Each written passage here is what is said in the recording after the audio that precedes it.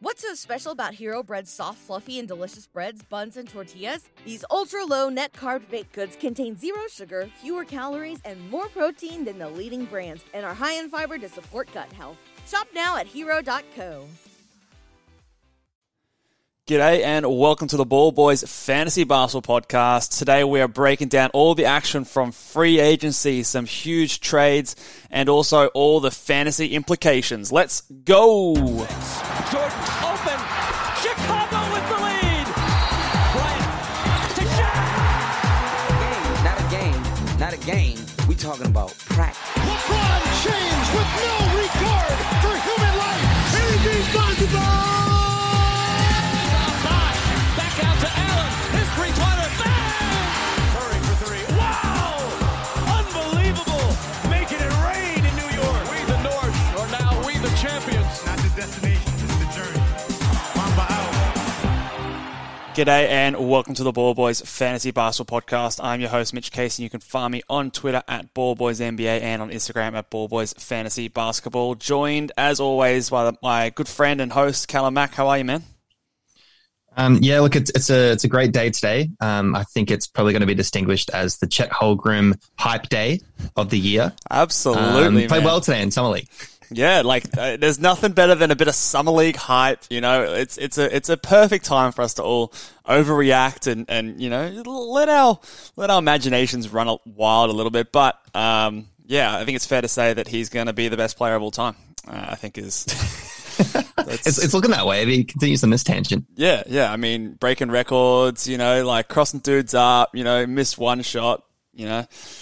Yeah, he looks... but in all seriousness, he does look really good. I am very excited. He was my number one prospect of the draft this year, and I've got no reason to doubt myself so far after seeing one game. Yeah, so... Where did you settle with him in terms of your big board and your rankings? I think, was he still behind like an Ivy for you, or was he like... Yeah, he was. He was still my fifth prospect. It's just the health. I just don't know how it's going to go. He could have an amazing first few years. And if he, I don't know, gets injured in his third or fourth, and it could just become a disaster. I don't know. Like, you never really know. They're all young. Yeah. But obviously the ceiling is there. Yeah, I mean, I think that the biggest thing we've obviously said with him is his defense and all that sort of stuff, and he's a shot blocker and all that's obvious. But I think that offensive upside is enormous, and we saw a glimpse of it today, like pulling up off the dribble. You know, those he was behind a bucket man, behind the back, fadeaways. Yeah, there was three. There was some nice stuff in there, stuff that maybe we didn't see as much of in Gonzaga. So I'm excited to see him blossom in the NBA, and I know wherever I have a number one pick in dynasty leagues, he will be my selection. I've got a couple in a couple drafts, so excited to have him join my Dynasty League teams. But let's talk about, we've got a number of different things, a lot of exciting things happening in the NBA. Obviously, we haven't spoken much, we haven't said anything since the draft. And since that time, free agency has come in. And before we get to the free agent signings, there's a couple of trades and a couple of trade requests that we're going to be discussing today. We might start with the trade request, which is essentially, you know, if it does amount to anything, would reshape the NBA. It's obviously one of the biggest names in basketball, and Kevin Durant requesting a trade from the Brooklyn Nets. Nothing, as at time of recording, has been recorded, has happened yet, so he's still on the Nets. Your first initial reaction, Callum, to hearing this news? I know that you've had your opinions on Kevin Durant in the past, but what are your thoughts on firstly KD requesting a trade, and then also the potential fallout of this? Yeah, look, I've never been a KD guy, unfortunately, especially since he joined the Warriors. Yeah. I thought it was super weak. It's a 73-win team, goddammit, that made the finals and lost in 7. He can't get much closer to a title, and it was a record regular season team. So I thought that was pretty weak. Let's face it. He won a couple titles, and then he decided to go do it on himself. And I was like, you know what, I'm going to root for you, Kevin Durant. Do it on yourself, even though he brought Curry with him. Fair enough. You went to a Brooklyn team that had, I guess, a reasonable kind of core, some trade assets. But he's just really kind of demolished all of that roster. He got swept in the first round. And he's getting old these days too. Maybe that's playing on his mind a bit. But I feel like the two teams that he listed, and he wants to go to the Phoenix Suns or and your boys. Miami Heat. And that is talks about Golden State in the mix as well. Yeah. If he goes to Golden State, I'm going to be so mad. Like, he's already stolen years from this, like, Steph Curry MVP. I will be seriously. very, very angry. I would fall off my chair. I would be shocked if he went back to Golden State. I really struggle to see that happening. Not to mention their luxury tax and all these sort of things. They'd have to give up one of their key guys to make it happen. I just don't see that happening personally. But you did mention like the two teams that he named. I've seen so many teams linked in. I've seen New Orleans. I've seen the Celtics. By the way, if we have to give up Jaylen Brown or Jason Tatum, no, I don't want Kevin Durant. No, go away. I want to win with the boys that we've got. I want our guys to see it through, and I think we can. So I would personally prefer Kevin Durant to just leave our team alone. We've got a nice thing going here. The Phoenix Suns are a 64-win team. That's a historically good team, best regular season. There are some rumors that it got a bit COVID-ridden, which was a bit of their downfall in the playoffs. Maybe that's true, maybe that's not. I'm not too sure. But that's just once again, this is a weak move. Like, why would you go to the number one seed like that? It's weak. Yeah. Look, I don't know.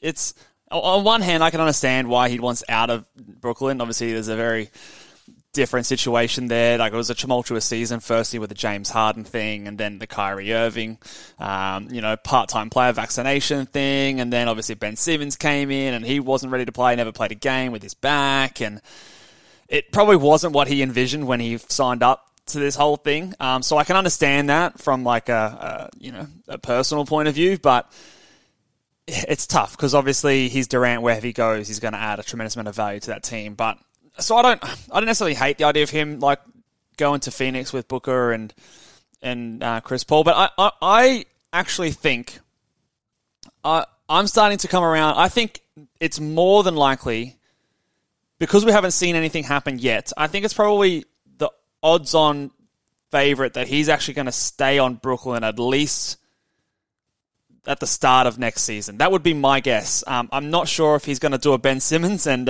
hold out and not play or anything like that. That would be interesting. I don't know anymore. I didn't think that Ben Simmons would do that last year, so I really don't know anymore. But I don't know what deal is out there for Kevin Durant, and I think in a trade we're going to talk about later, the Rudy Gobert trade, really made it hard for teams to get an offer on the table that the Nets are going to accept after they've just seen the package that another team got for Gobert. So, in my opinion, I think that the start of next season, Durant will still be on the Nets. What are your thoughts on where you think he will end up or where he will be at the start of next season?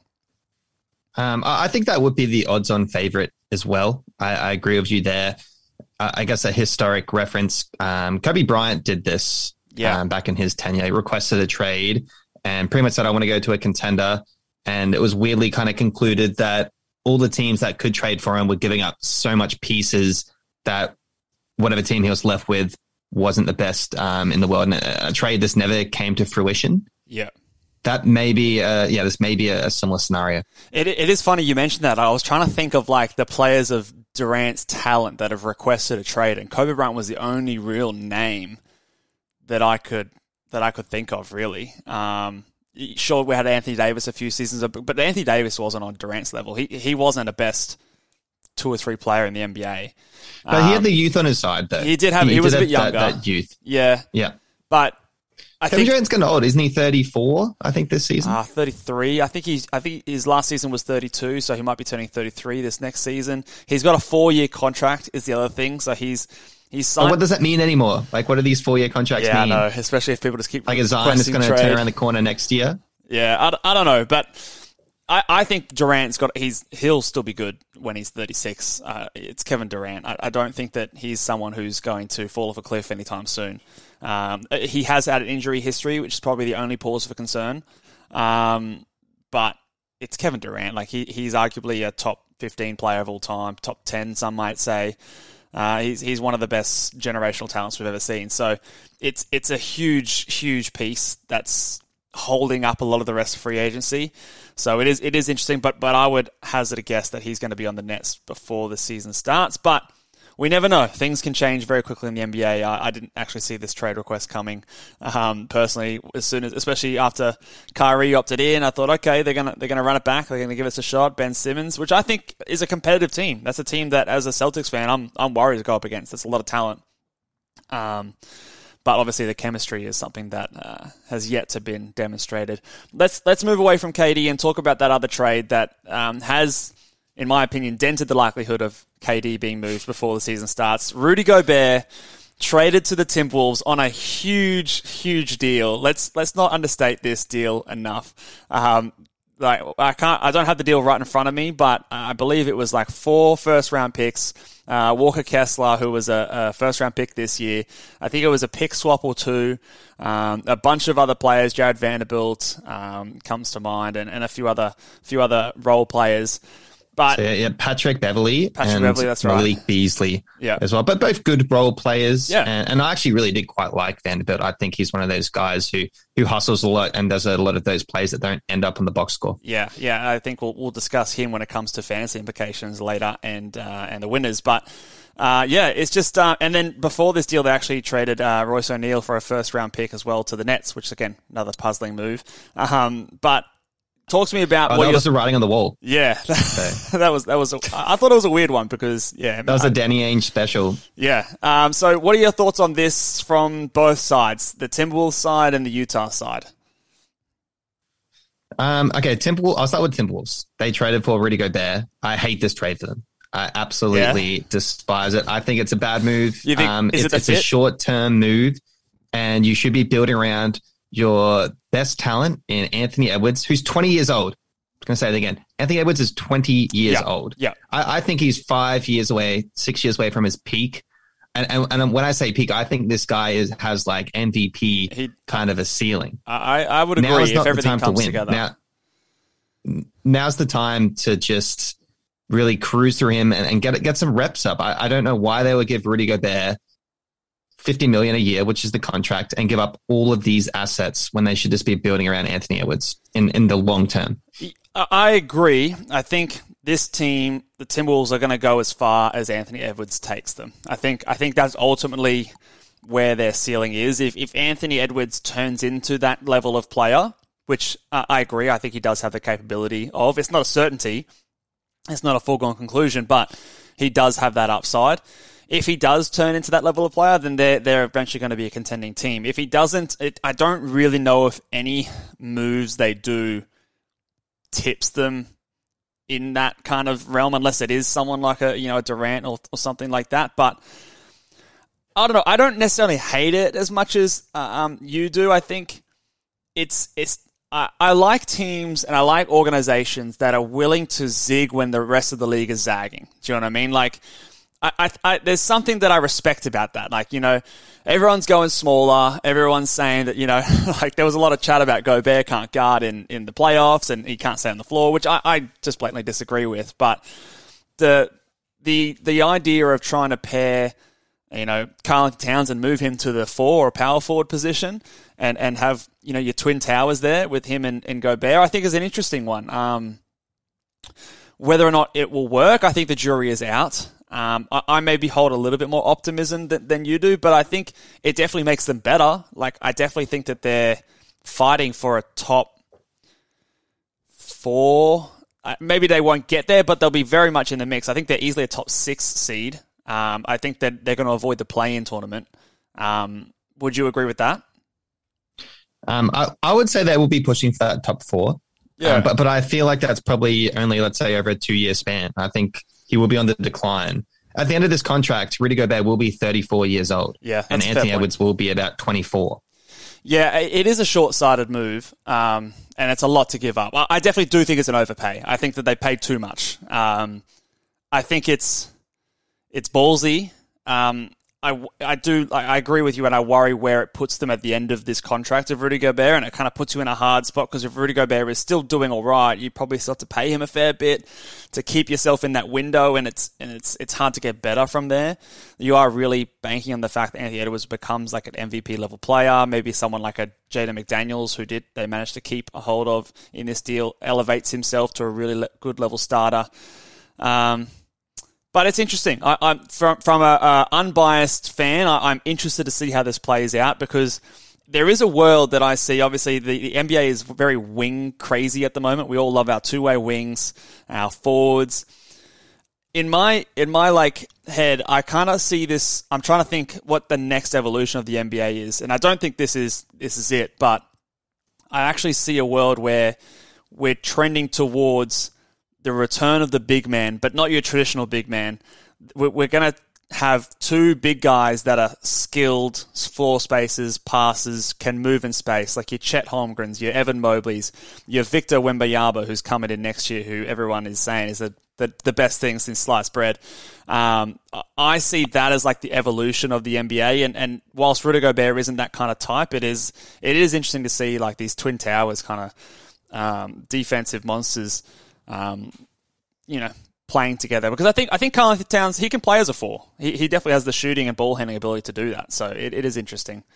From a Utah perspective, obviously it's a massive win. I think it's you've maximized your return. I don't know who else was offering this much. I mean, really, it was I don't know how they managed to pull this off with the amount of assets they got back. But hey, do you think that Donovan Mitchell's getting moved now? Does that signal that for you, or do you think that they don't have to? I'm not too sure. I think it could go both ways. You could convince me he'll stay there. You could convince me that he could get traded alongside these pieces because he's young enough. You could build around him. Yeah. Right now, I think they are obviously going to go for a bit of a long term. We'll see where we are in 4 or 5 years. Maybe he'll get over that and request a trade. Yeah. Maybe they'll build him at more of a point guard role and try and trial that for at least this season anyway. But I would definitely say that they are gauging interest. Yeah, I would definitely say so. I think the good thing about this trade is that because of the amount of value they got back, they don't have to do that. They've already got a lot of draft picks that they can now use to retool or rebuild or whatever you want to call it. So I think that they do have a lot of options open. I do think eventually he does get moved. Maybe it's not this season, but maybe next season or something like that. I don't know, but I do think that like you said, they're taking calls, engaging interests. Last thing before we move on to the other trade over in the Eastern Conference. Where do you peg the very early reactions? Where do you peg the Timberwolves in the Western Conference? I'll throw some teams up there, and you sort of let me know where you think. We've got obviously the Warriors, we've got the Mavs who are in the Western Conference Finals, the Suns. Then you've got teams like the Clippers who are coming back with some healthy players, the Nuggets, teams like Memphis, although the Jaren Jackson Jr. injury I think does hurt them, and even teams like the Pelicans. With a healthy Zion are on the rise as well. Like where I see it as a very, very tight race in the West. Where do you sort of see the Timberwolves fitting into that mix? Yeah, the West will be really deep again next season. We'll have Dame Lillard back at the Blazers as well. You got these Kings. Made a good roster. Like maybe they'll win a few more games than 30. Obviously, the Spurs will drop off. That's notable. The Thunder will probably stay where they are. The Clips, they should make a big jump. In terms of my top four, I'm pretty confident saying, in no particular order, but Suns, Warriors, Clippers. I think Mavericks have probably fallen off a bit. Nuggets will jump up there. I think they'll be right next to Nuggets team.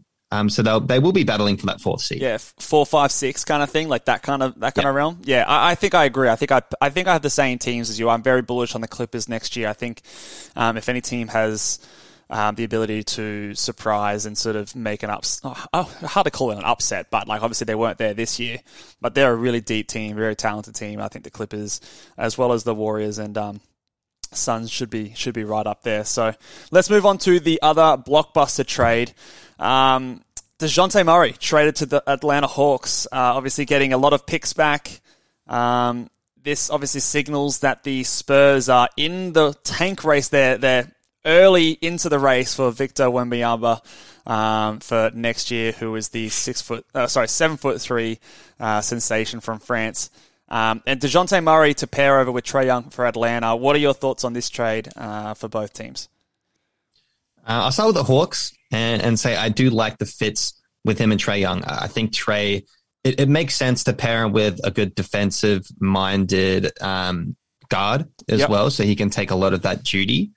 Because DeJounte Murray is arguably, like a defensive team, top 10 in terms of defense. In terms of guards, you could have him in the first team. I wouldn't really absolutely agree. Yeah.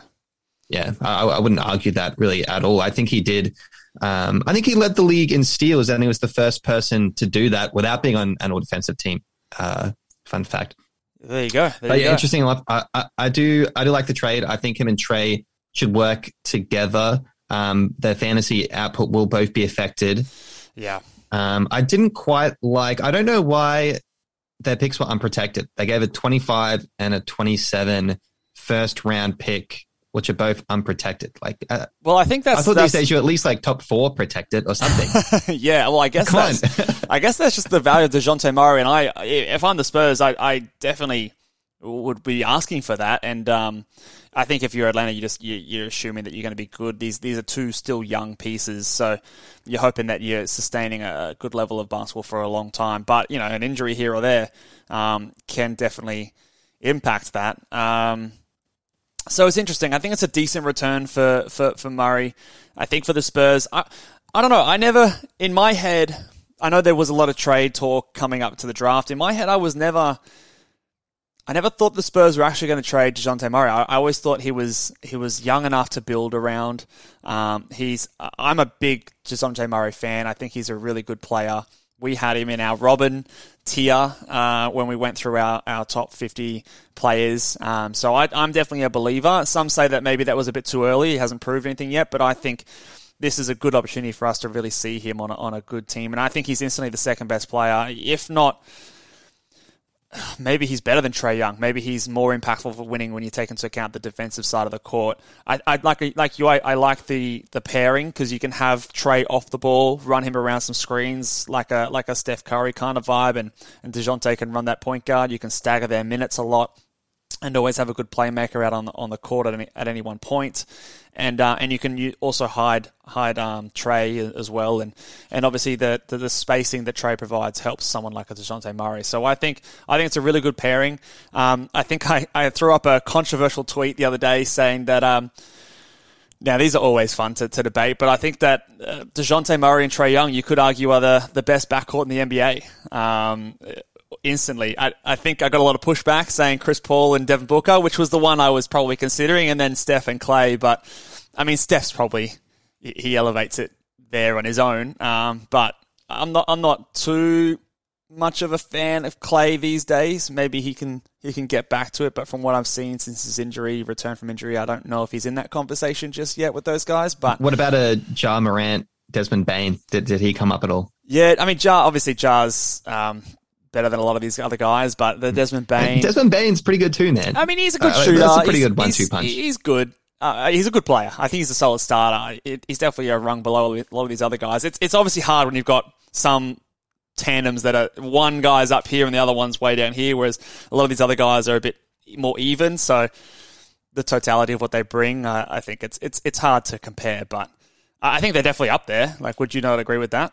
It's a conversation, at least. So they're in the conversation. I do definitely believe that. In terms of a tandem as well, because both of them will be running the team a lot. It's not like your point guard, shooting guard. It's like these are 2 guys, historically are point guards, and they will be sharing that authority and sharing it. So it will be pretty cool to watch. Yeah, and just the way they fit, I think they fit together really well, maybe better than some of these other guys. But I think there'll be a bit of an adjustment period. Do you think that the Hawks are a contender in the East now? Like, do they come up to the Celtics, the Bucks, and maybe some of those other teams?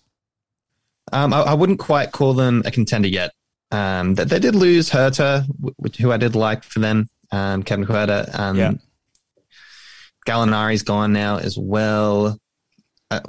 I think they'll be competitive. They'll be a playoff team. But I think they're still young. Maybe in a couple years when they get a bit of chemistry together. Yeah.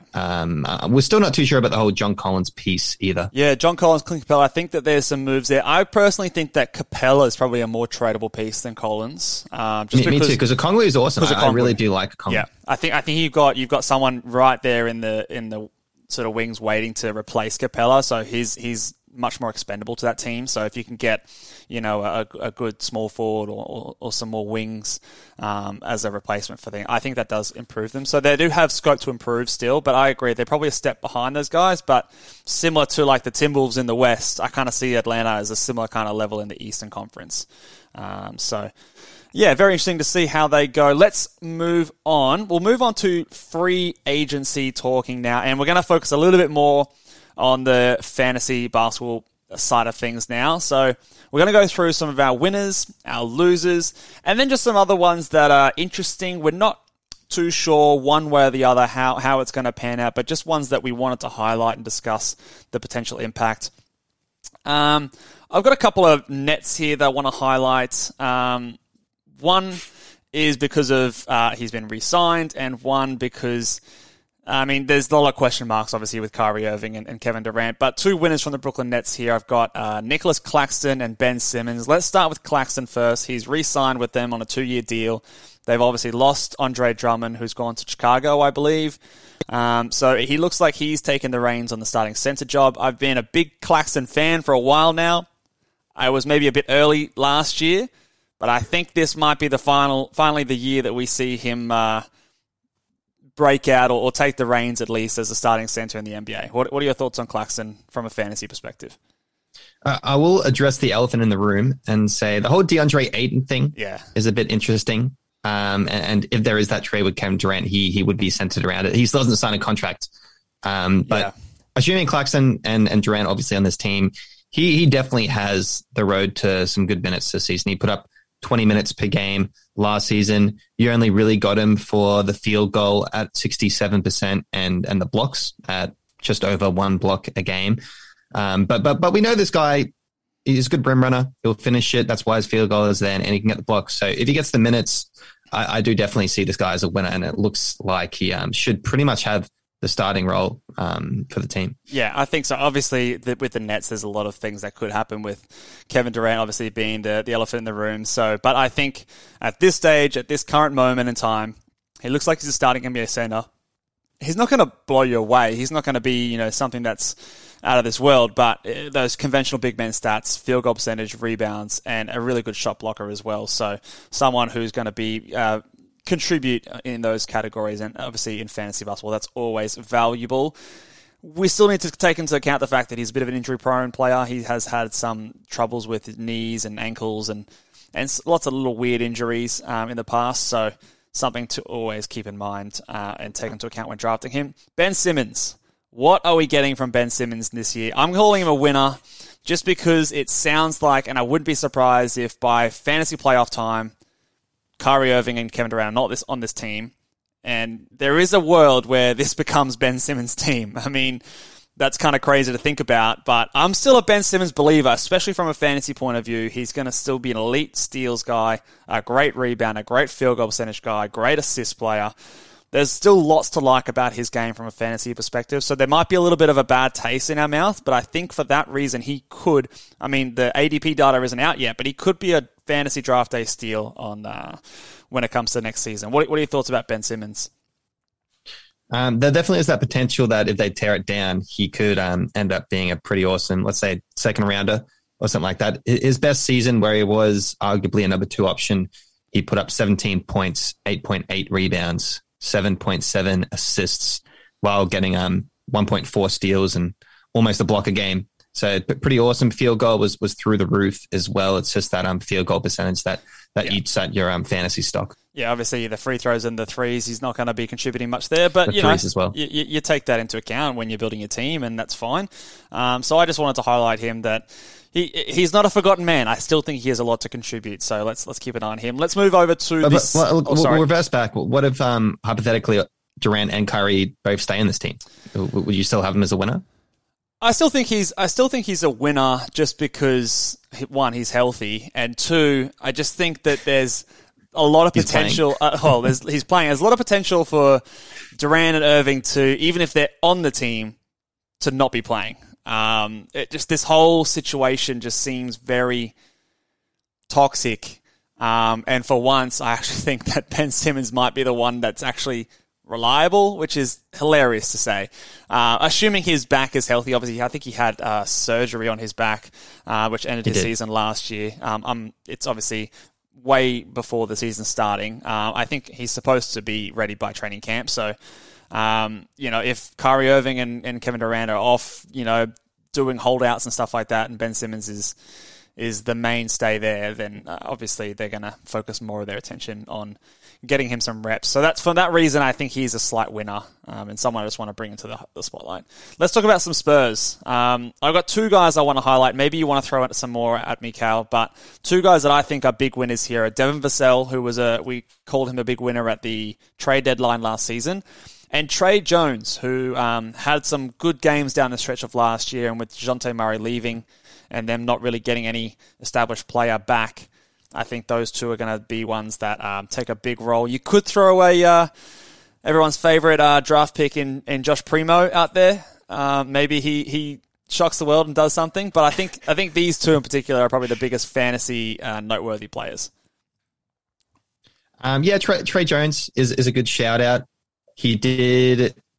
If he gets minutes, he seems to be able to put up stats. He only really played about 5 games towards the end of the season, but he was in double digits. He had a 14-point, 10-assist game, which is pretty impressive. Seemed pretty consistent on the assists, and which is hard to get steals, in your draft. Yeah. So it is definitely someone to keep an eye on. If you hear any word that he will get a pretty good amount of minutes, he could be a guy to jump on for sure.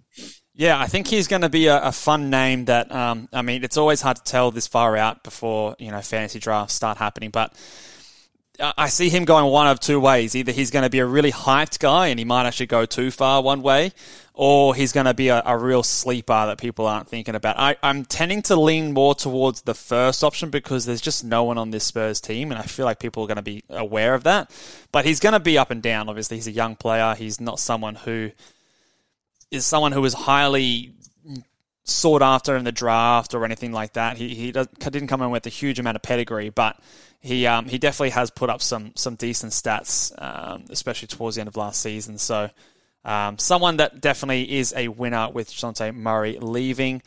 Let's move over to one of the other guys in that trade involved was Walker Kessler. Now, he was someone that we did highlight when we did our rookie rankings. Now, this is before the news, so obviously that's going to have to change. But he is someone who gets a huge boost. Obviously, he's not going to be playing alongside or behind Karl Anthony Towns. Does he start in Utah? I'd have to think that right now he's the starting center. I mean, you might have Hassan Whiteside, although I don't think he's actually re-signed yet. I think he's technically a free agent. So if Walker Kessler is a starting center in the NBA, he's going to put up some big numbers. And I can see him, being easily a top 90, top 85 player next season if he gets 28 minutes a night, because he's going to put up blocks, field goal percentage. He's actually a decent steals guy, rebounds. He can shoot the three a little bit. Free throw percentage is all right. He's a very, very friendly fantasy player. So I think he's a huge winner.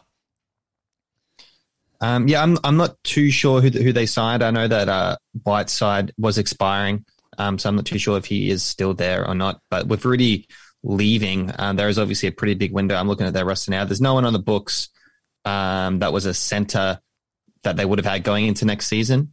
Even Eric Pascal, his expired as well. So depending on who else they signed, that looks like he should have a pretty clear line. And that man was a block. He averaged like over 4 blocks a game. It was, I think he had a record or something pretty like ridiculous. That. He's a big dude. He'll get in people's ways. So if he gets minutes, you can lock him in for probably 2 blocks a game. Yeah, definitely. I think he's, especially in dynasty rankings, obviously, next year I think he's going to be good, especially if he's in minutes. But if he can lock down a solid role, he might be a really good dynasty draft guy as well. Another guy on the Utah Jazz that I want to highlight as a big winner, I think, is Jared Vanderbilt, who was always competing with Jaden McDaniels for minutes on the Timberwolves last season, and we knew that he was the better fantasy contributor when he got minutes. So it looks like, especially with Royce O'Neal gone, he's going to step into that role, get his 28 to 30 minutes a night, and he's going to be someone, whilst he's not going to put up a lot of points, but rebounds, steals, great field goal percentage, maybe, a little bit of blocks there as well, but he's definitely someone I think is going to be a big winner, and maybe a bit of an underrated draft guy. I think he's actually going to be a bit of a sleeper going into next season. He's probably a watch list guy for me at this point because he still had 25 minutes a game. when he was with the Timberwolves. And I like what he did. He was a hustler. He got 1.3 steals, half a block with 59% field goal. So there's some good signs there, but I think he is just one of those guys where the box score may not really show how good he is really influencing the court. So fantasy-wise, I question if he will get into, let's say top 120 value. I reckon this is the guy when you're in my, I'm going to do it next year, the punt point strategy. This guy right here, he'll be super valuable. I'm telling you, man. Punt points make sense. Yeah. Punt points. This guy's going to be super valuable. And he's like, obviously, when you do punt points, often punt threes is also a good way to go with that. So he's a guy that shines in that kind of a value as well. We can't go a winners segment without mentioning our boy here, Alperen Sengun, who obviously this is the trade that happened before the draft that I don't think we've really touched on in any great detail. But Alperen Sengun is a huge winner so far in free agency. The fact that they didn't draft a center in the draft, they've traded away Christian Wood. It looks to me like they're going to be starting Sengun at the center. Then you've probably got Jabari Smith, either the 3 or the 4, maybe Atari Eason in there. Jayshawn Tate signed a team-friendly deal, so he'll be still around. But Sengun, I think, is going to be a big winner. And if he can get 30 minutes a game, man, this guy could put up some serious stats next year, and the top 50 would not shock me. He's a stat stuffer. He can get assists as well for a big man, averaged 2.5 on limited minutes last season. Can be a guy that gets steals and blocks as well. Can be kind of sneaky. I think he's just a great fantasy contributor. Field goal. You would hope his free throw does get a little bit higher. He can be a bit costly in turnovers, but the net positives there are awesome. He could be a total steal next draft. One guy to look out for, though, is his front court mate in Garuba. He could get some minutes this season going in the full tank, the Spaniard, and he could be good value in terms of blocks as well. So I would still be keeping more so Garuba on my watch list and see how many minutes he gets. But Sengun, I think, does have a pretty clear line to at least 25 minutes a game.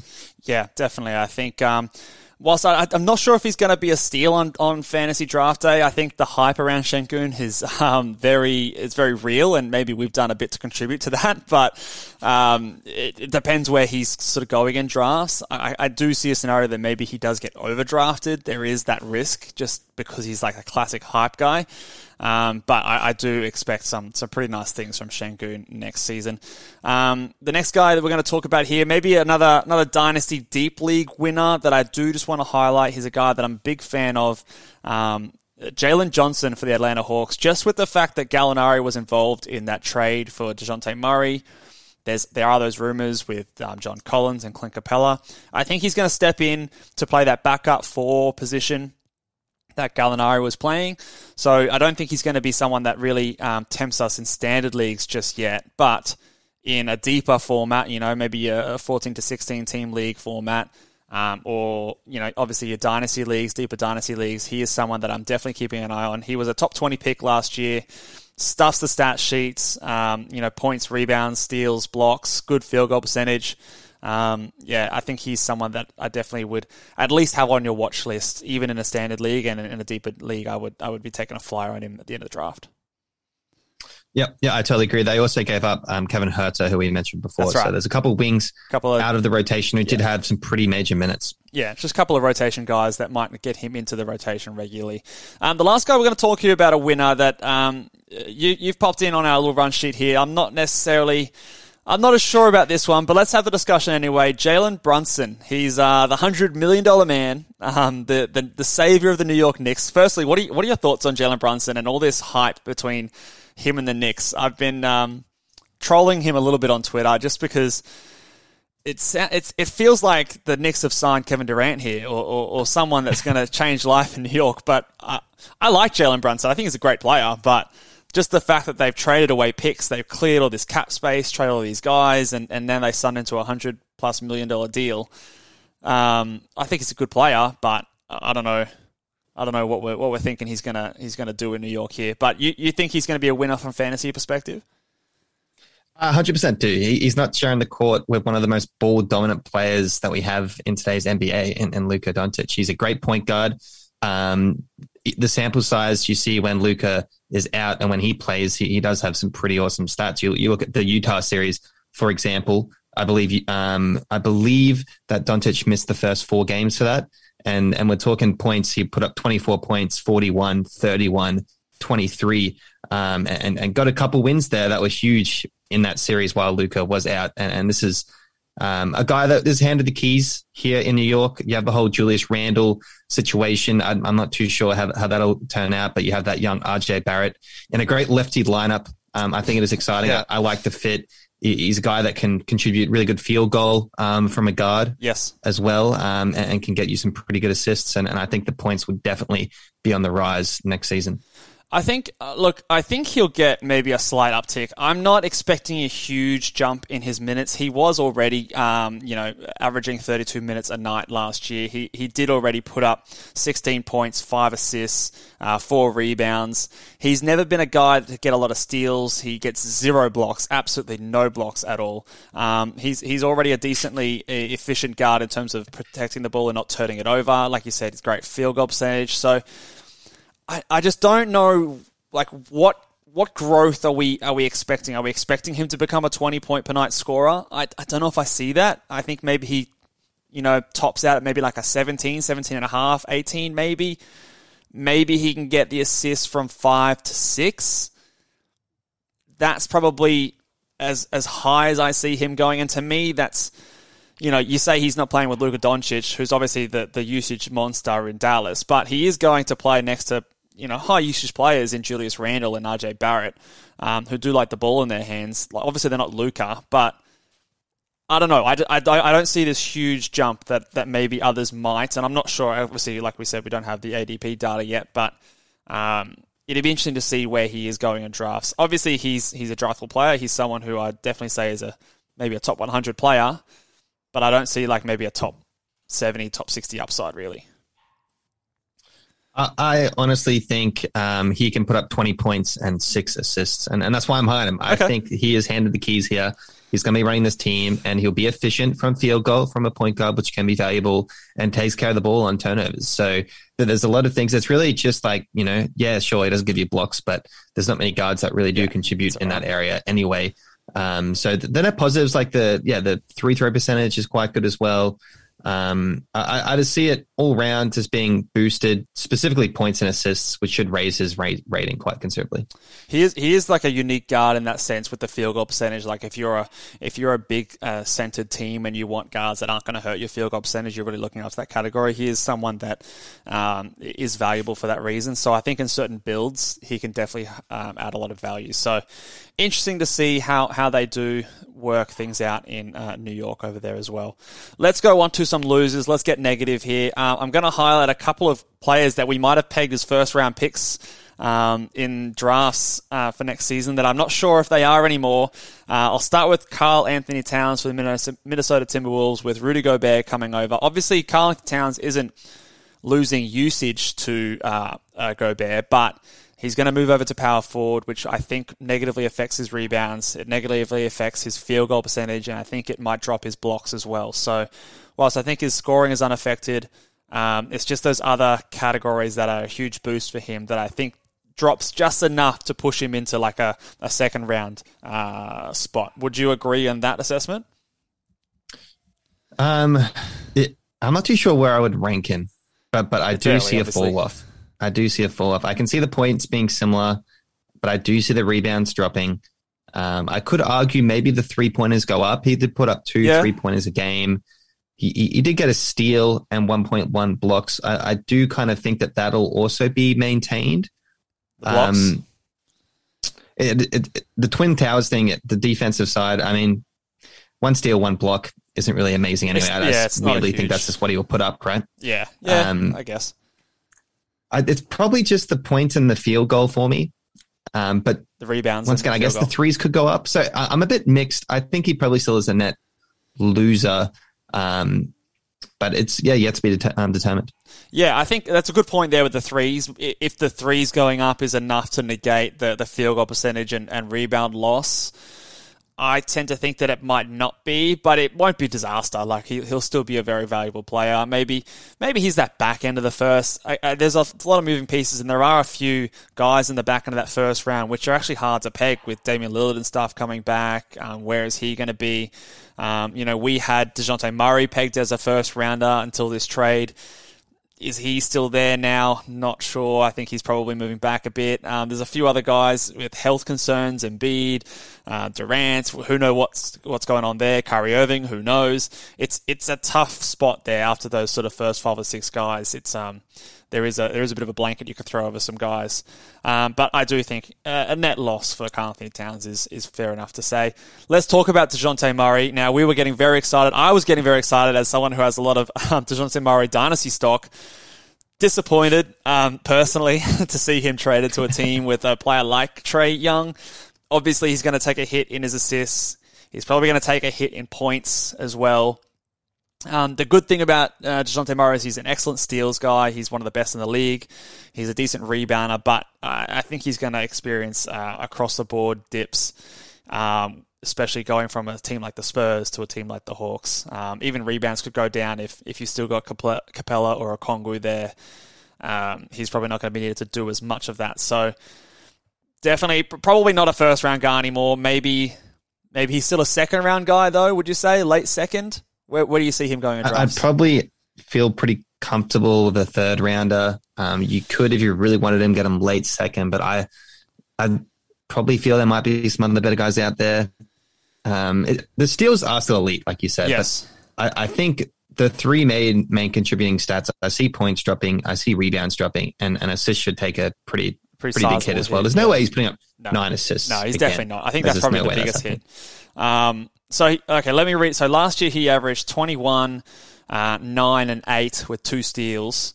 What do you see those raw numbers being in 2022? Just obviously it's early days. I see him hovering like around the 20 in points. I see the rebounds coming down to about 7, and the assists dropping to say 6. Yeah. So that's a pretty net. Like the turnovers might come down a bit as the only positive, really.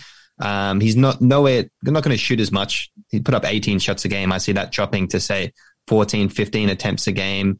What result that has in the field goal, maybe like jump up slightly. But I think the positive rebound, the points, rebounds, and assists are all going to fall. Yeah, I actually think I think you're pretty close to the money there with your projections in terms of maybe 19, 20 points. Yeah, the 7 rebounds, 6 assists. I think the steals are going to stay high, which is a good thing. His field goal percentage might actually make a bit of a jump up. Obviously, he's not going to carry as much of the offensive load, so he might get close to that high 40s, 47, 48% field goal percentage, which is very valuable from a point guard position.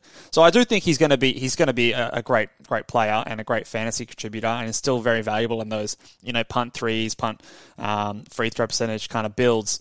But obviously, the excitement that we had about him last season is a bit of a wet blanket thrown on that one. And his teammate Trae Young as well, I think, is also someone who's going to be negatively affected just because you've got 2 high usage guards in the same team. Trae Young is one of those guys. I actually think that his stock takes more of a hit. Actually, I don't know. I think they take a fairly similar size hit because Trae Young doesn't have those steals to bolster his value like a DeJounte Murray does. His concentrated value is very much in the points, threes, and assists. Sorry, and if you're going to take a hit in points, you're going to take a hit in assists. That's a lot of what you bring to the table. So I can actually see him. I don't know. Who would you take first, DeJounte Murray or Trae Young in a draft? Obviously, they bring different things, but they bring different things. I still probably would take Trae Young just because how he can explode, especially in a week-to-week season. See, I might go DeJounte there still. I don't know. I think Trae Young's got a few holes in his game and even did so when DeJounte wasn't there. But it's close, I'd say. Trae's an interesting one. I think the points will still be there. The rebounds are pretty minimal anyway. The assists will drop down. It was almost 10 assists a game. You have to think, let's say that drops to 8 or 7 or 8, yeah. Maybe 7.5. Yeah. The turnovers would come down, so that's a positive. The field goal could go up, but the free throws attempted may come down. I think he will always kind of draw free throws, though. That's kind of like part of the game that he plays.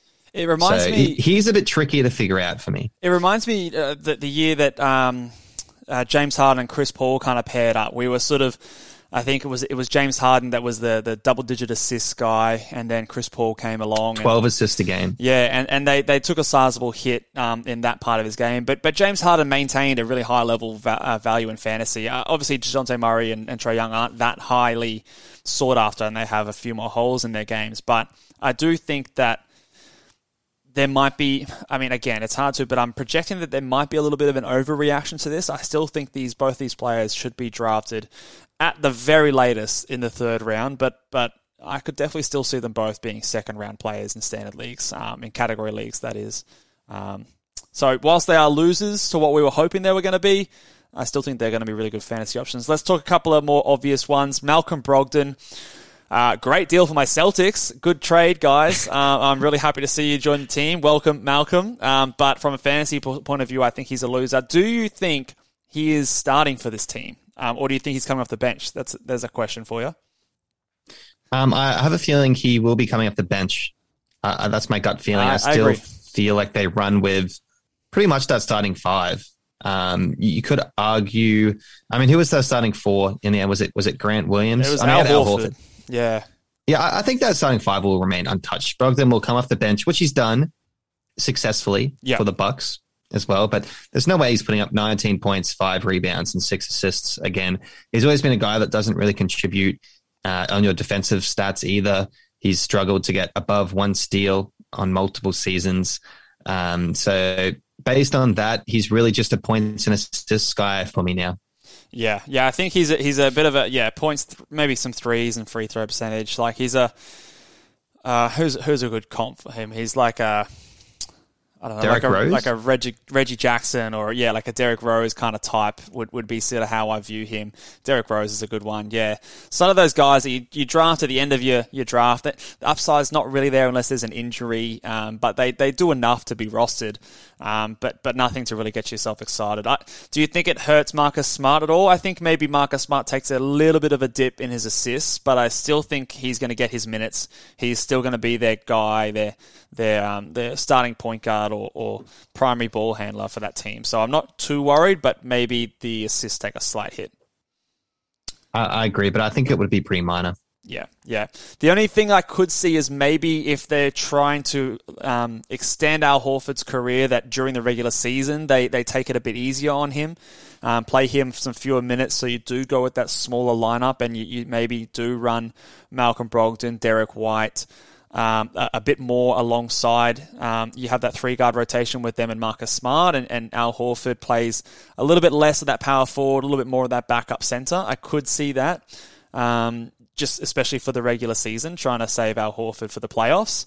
That would be my only way that I could see that maybe some of that value being salvaged by Brogdon, but either which way you cut it, he's a loser here. It's just about how much, really, in the end. And the last loser that we'll highlight today is Jeremy Grant. Obviously, trade before the draft, traded over to the Portland Trailblazers. He's going from being basically the number 1 guy from the Detroit Pistons to maybe the number 3 guy in Portland, behind Damian Lillard and maybe Simons, I guess. So I think it's a great trade for the Trailblazers. I think it's a good actual fit for him and a role for him. But obviously from a fantasy point of view, he's going to lose a lot of value in his points and impacts for his field goal percentage and all those sort of things, which made him what he was. Yeah, the points are definitely coming down. He's, as you touched on, he was a number 1 option with Detroit, and now he's arguably a number 3. You could even say, maybe Nurkic. I mean, Nurkic has a pretty high usage there as well. They just gave him a good contract. Yeah. They do kind of run plays to the high post through him. He does get your 1 steal, 1 block. I think that'll be maintained as well. Look, maybe you could argue he has less of an offensive role. Maybe he'll get a bit more on the defensive stats. He has averaged 2 blocks a game previously, but that was when he was a bit of a spark bunny off the bench. So you could see that come back. I don't know if he's going to reach 2 blocks a game, but I wouldn't be surprised if some of those defensive numbers do come back up. Yeah. But the points are definitely going down. He's a hard guy to get. I guess the turnovers will obviously drop as well.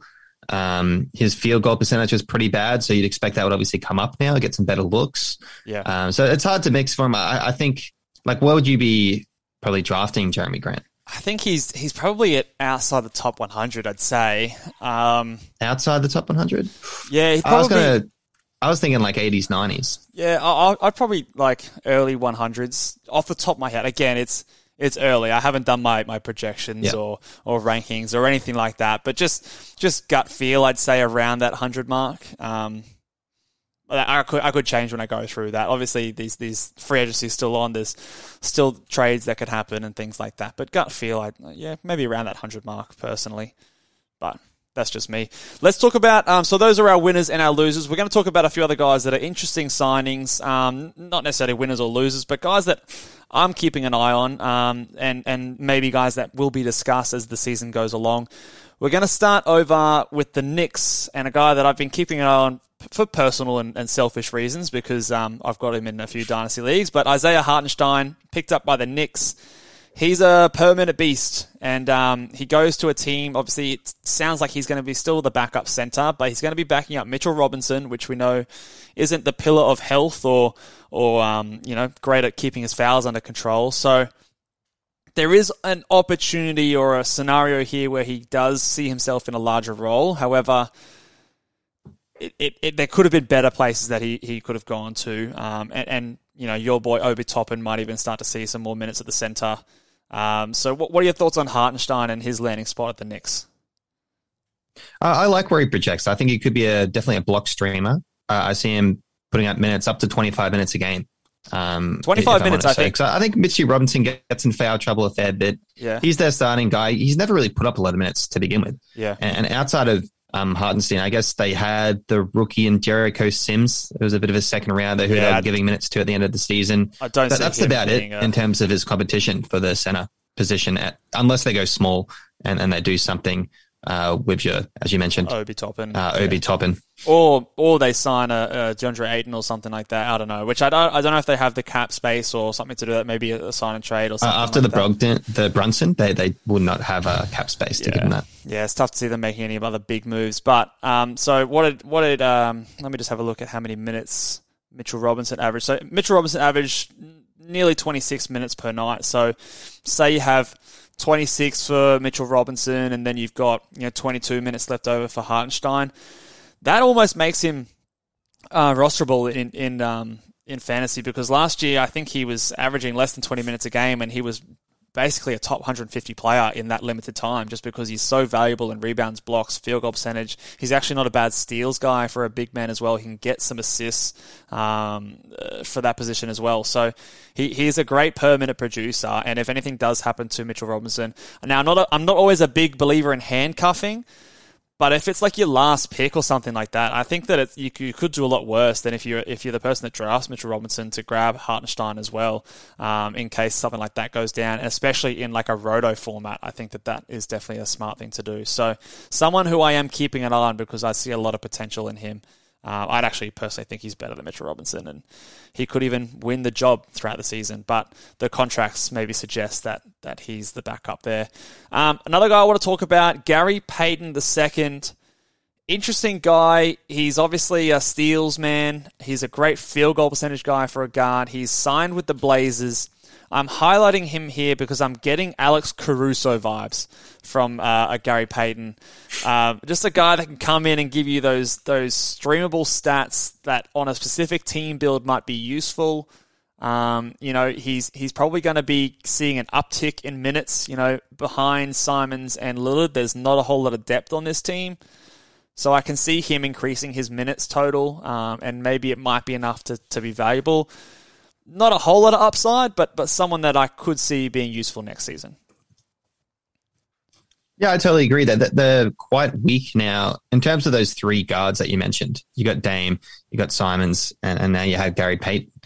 Outside of that, their guard lineup is not great, to put it bluntly. So I think he's going to get a lot of minutes. He only put up 17 minutes a game last season and put up 1.4 steals. Like, he comes in, he's a bit of an engine bunny. He can get pretty good field goal too, 62% field goal. He's a bit of a highlight guy. He plays bigger than he is, so you can even play him at the three when they want to close games like that and have a three-guard lineup. I totally see that working, so he can play off ball. And as I said, he plays bigger than he is. He can guard guys that play the three. So I'm pretty high on Gary Payton next season, especially if you need some steals late in the draft. There's nothing wrong with picking him up, I think. And he's a advanced metrics darling as well. I think a lot of the advanced metrics, LeBron, Raptor, and all those sort of things rate him quite highly, more so than you would maybe typically think of a player just like Caruso as well, by the way. Yeah, so that's what gives me those kind of vibes. I see, obviously, last year Caruso wasn't really on anyone's radar, but very quickly established himself as someone that could definitely be useful if you need those stats. Let's talk about another interesting guard here, John Wall, who's signed, was waived and then signed with the Clippers. What do you think? It's been a little while since we've talked about John Wall as a relevant fantasy player, but where do we see him fitting into this Clippers team lineup, and do you think he's going to be fantasy relevant? I think the jury's still out a bit because there's him and I guess Reggie Jackson, who will probably battle it out for a starting position. Yeah. It is worth noting John Wall has pretty much started 98% of every game he's played in his career. I don't know how stubborn he will be. Yeah. But I think he's a great fit for this team. I think he's a guy that could definitely get assists, 100% could get assists. He showed that he had his explosiveness back. They only didn't really play him with the Rockets because they just want to go with the young guys and obviously punt to get a high draft pick. Yeah. So it was in both their interests really for him to sit. He's found himself, I think this is the best place for him to be too, with two wings that can even guard the best guard on the other team on a defensive end, so he can potentially get more steals as well and use that athleticism. So assists and steals, if he does get minutes, which at this point he could be a backup, but if he's a starter, I think he's worth a bit of a waiver, potentially as a last round pick or something. I could definitely see him as a last round pick, especially just because assists are so valuable and hard to find late in drafts. He's someone that can fill that up pretty, even limited minutes. He's 31, turning 32 by the start of next season, so he's getting up there in age, but he doesn't have any current injuries or anything like that at the moment. I think the Clippers are a hard team outside of Paul George and Kawhi Leonard. There's going to be a lot of on this team just because they're so deep, man. Like they are too deep at every single position except maybe center. And just they've got so many guys that can come in and contribute. I'm just worried that a lot of those minutes are going to be mid-20s, and everyone's just going to be like a top 150. They'll have two players in the top 100, and then I think they'll have like 7 or 8 guys in the top 150. They'll just have so many of those guys between 100 and 150 because there's just so many mouths to feed, in my opinion. So yeah, you still got Norm Powell as well. Reggie Jackson, like I mentioned. Luke Kennard is a guy in the regular season who can have some pretty good games. Terrence Mann, they're very, Marcus very, very deep. Morris, Amir Coffey, they paid as well. Nicholas Batum, Covington. they re-signed. Yeah, there's so many guys on this team. Like it's just, like usage is going to be hard to come by. Minutes are going to be hard to come by up and down the roster. So that's my only concern. If there was an injury to someone like a Reggie Jackson, which you definitely could see happening, I definitely do see him getting a boost in value. So it'd be interesting to see and watch him in the preseason and see where he's at. Last couple of guys that I want to highlight today. These guys are probably guys that I'm not very high on, but I can see getting a bit of buzz in the preseason. Actually, I'll stick with these two guys. Lonnie Walker, who was signed by the Lakers. Just the fact that he's signed by the Lakers, I think, is going to generate a bit of buzz. And Malik Monk, who's signed by the Kings, who was a previous Laker.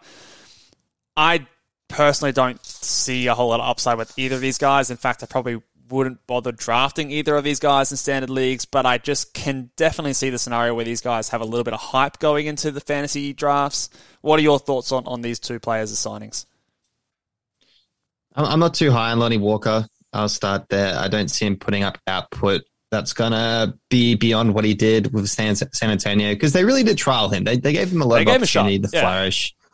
He still is young. Look, he's only 23 years old, so maybe he can develop into something. But I still think, from what I've seen, I don't think this year's the year for him. He's not a guy that is really anything on defense either. You're hoping, I guess, if you are a Lakers fan, that he can switch in on that end because he is such a athletic freak. But with the Spurs, he really just was a bit of a heat plug, and he had some pretty shocking games. And he had some other games he went for 30. I'd kind of expect a similar output for the Lakers while putting up some poor defense. So I'm not too high on him. His field goal that he finished last season was only 40%. Yeah, it was rough. And that's with the Spurs, so that's pretty gross. You could argue, yeah, look, with LeBron, he'll get better looks. He'll get LeBron obviously does pass out to the 3-point line, blah, blah, blah. But I'm not very high on Lonnie personally. I think at best he's a 3-point streamer, really. I think that's really what he's going to be. And when a player like that doesn't get rebounds, assists, steals, blocks, and you're relying on points and threes, and you're on a team with LeBron James, Westbrook, and Davis, you're not going to get a whole lot of usage. You're not going to get a whole lot of points. So I think you're a 3-point streamer at best, in my opinion. So pouring a bit of cold water on the Lonnie Walker hype that I'm anticipating seeing a little bit of in the offseason. And Malik Monk, I just think the Kings are weirdly deep at that position. They just got a few guys, like you said, Huerta's coming over, Davion Mitchell's there. Just a few guys that are just in and around that kind of mix. And I just see him as sort of a guy that, I'm not too hyped on. Similar kind of builds that Lonnie Walker is, points, threes, without a whole lot else. And I think he's going to be down the pecking order on a team like that.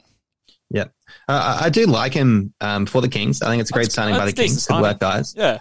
I think it's a good signing. But outside of that, I mean, look, 14 points a game. I see maybe that'll hover around the same, but I see him as being more of a 6-man role. Yeah. And that's pretty much what I think his career will build. He'll have some good games. If you want to stream points, have a flyer, he could have a 30-point game. He's done it before.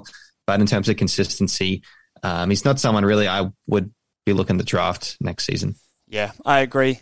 That will do it for us today, guys. Make sure if you haven't already, subscribe to the podcast. Subscribe on Apple Podcasts, Spotify. Make sure you're subscribed over on YouTube. Give us a thumbs up on the video if you are listening over there. And make sure if you are listening on iTunes, give us a 5-star rating. We're coming in hot. Season 3 of the Ball Boys Fantasy Basketball podcast. And we will catch you guys next time. Laters.